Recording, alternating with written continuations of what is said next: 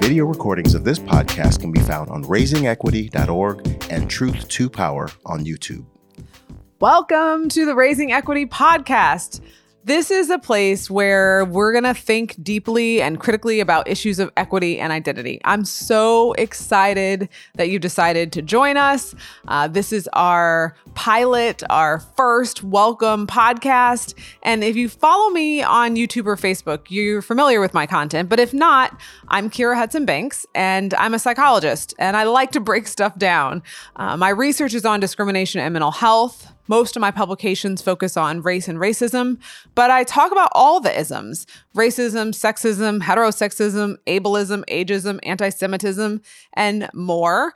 And I believe deeply in intersectionality, right? So as a Black woman, I can't separate my womanness from my Blackness. Those are a part of how I see the world, and they're not to be siloed. And so I believe strongly that it's worth us all reflecting deeply on our identities to help us understand our own experiences and our positionality in the world. I'm also a big fan of us doing that because I think we can leverage our privileges that we have in society, those that everyone should be able to get access to, rather than like shaming people for their privilege. I'm a big proponent of leveraging your privilege. I've been doing this work for over 20 years now, and I enjoy conversations. I enjoy conversations that some people think are scary or controversial. I like to have them. And so this podcast is going to be a place where I have those convos. I'm going to analyze current events, talk about research that's related to topics. I'll have guests on for interviews, and I'm going to have kids and adults. And we're going to try to engage questions. We're going to try to engage critical questions that are facing individuals, but also systems in our society. I'm a big proponent in helping us think about how we raise equity and help people to understand how systems operate. So maybe let me just stop and say, let's talk about what we mean when we say equity, right? People often say like, oh, it's the latest buzzword. What does it mean? How is it any different from diversity and inclusion? I think it is different. And I think it's different in a few ways. So one, equity is a outcome. It's a process that you go through to get to a time or a place where those social identities that I mentioned, race, gender, sexual orientation, ableism, your physical ability, all of those systems of isms that the social identities that those are based on don't predict your outcomes. So racial equity in particular is when race no longer will predict outcomes, where we won't be able to say who's going to end up shot by the police or graduating from high school or dying in childbirth. We won't be able to have race as a predictor of that. We want to have gender equity so that we won't have to assume and use the data to show us that women are making less than men, right? We want equity in that the outcomes aren't based on individual social identities, but that's going to take some time. The Kellogg Foundation suggests that it might be 25 years, a generation of intentional work to get to equity. And that's really different than diversity, right? So diversity, although to be honest, I think when it was first used in the early 90s, diversity was trying to get us to equity, but it became just representation, sometimes even tokenism, where there was just like one, room enough for one. And diversity is about having different backgrounds, different identities, different belief systems present.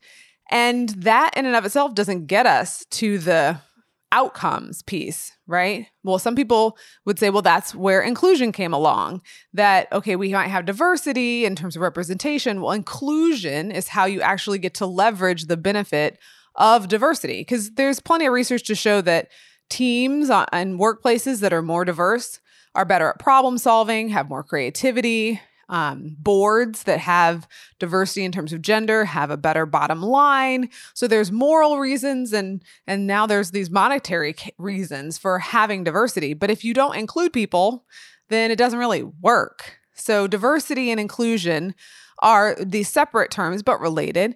And then we have equity, where we want people to be able to live to their full potential and not have it be based on their social identity. So I think it's important there to just be clear. I'm saying I want us to raise equity because I want us to think about our policies, our procedures, our norms, our ways of interacting that can contribute to getting to the place where identity doesn't predict outcomes, that people get to be the full self, their full selves, fully who they are, and that their identity isn't predictive of where they're going to end up. And we want that to be random, right? We want the outcomes to be random in terms of who ends up graduating or not, CEO of a company or not. We don't want that to be predictive and predicted by social identities.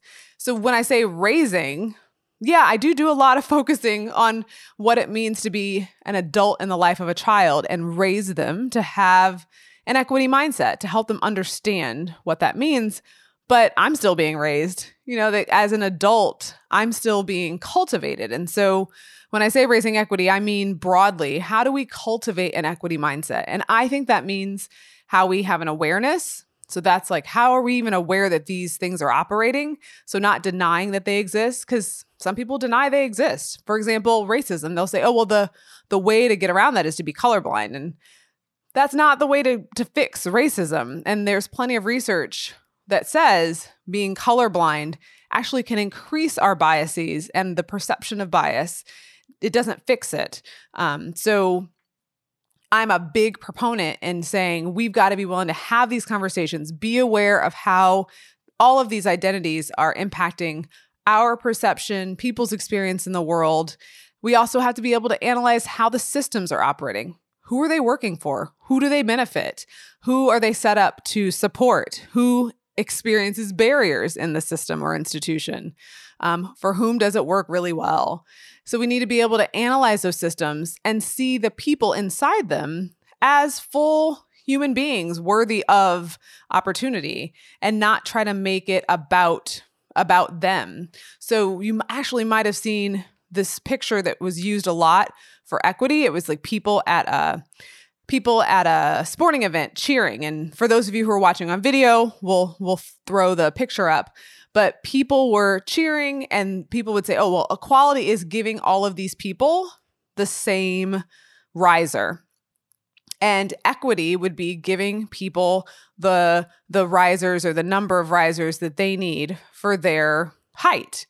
And it got people to see that equality, giving people the same, is different than equity, which takes into consideration where people are and gives them what they might need. But what I think it gets wrong, and I'm not the first one to say this, is that it actually is suggesting that there's something inherent about the individual that you're having to compensate for. That it's, oh, because they're short, we have to give them these 2 risers rather than the 1.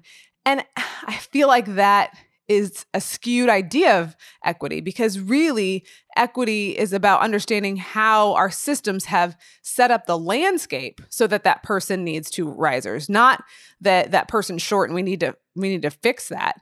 Because when it comes to race, we know genetically from the Human Genome Project that's been mapped that we're more alike than we're different. That within what we call racial groups, there's more variability than across what we call racial groups. So raising equity means seeing how systems are operating and taking, whether it's gender or sexual orientation or race, these social identities, and creating different experiences for individuals. Not that there's something about those individuals that is inherently deficient. I hope that helps people understand like the distinction between seeing equity as helping someone who's deficient versus seeing how the system has created barriers and opportunity and access. So part of raising equity is helping people see that distinction and see people in their full humanity, but understand how systems might have kept people from living to their full potential. And then the third part of it is having the skill to dismantle systems of inequity and create and transform institutions for equity. Tall order. I know that's a big thing, but we've got to think about how we get those skills, that we don't just jump to doing it. We have to have awareness, we have to have the ability to analyze, and then we have to have the skills. And that's something that we're less practiced in. There isn't a place in our country where they've transformed massive institutions for equity. And if you've got that magic pill, you'll be a millionaire. But there are a lot of cities that are trying to figure it out, a lot of institutions that are engaged in deep work. And part of what we want to do on this podcast is talk to those folks, hear what's working, what isn't. I have some thoughts around how we raise equity with kids in particular. I think too often we wait too long to talk to them about the ills of society as if they aren't ready, like protecting them. I can't tell you how many college age people I have come into my classroom. I've been teaching for 16 years now, and they are aghast. They don't know about systemic oppression. They just assume that, so-and-so didn't want to get a job, or so-and-so just wasn't good enough. They don't understand how we have systematically set up policies and laws and norms that create some of the inequities and disparities that we see. And I don't think we should wait until college to teach them. We teach them all sorts of things early on. We would never expect for them to jump into a calculus class without their foundational mathematics.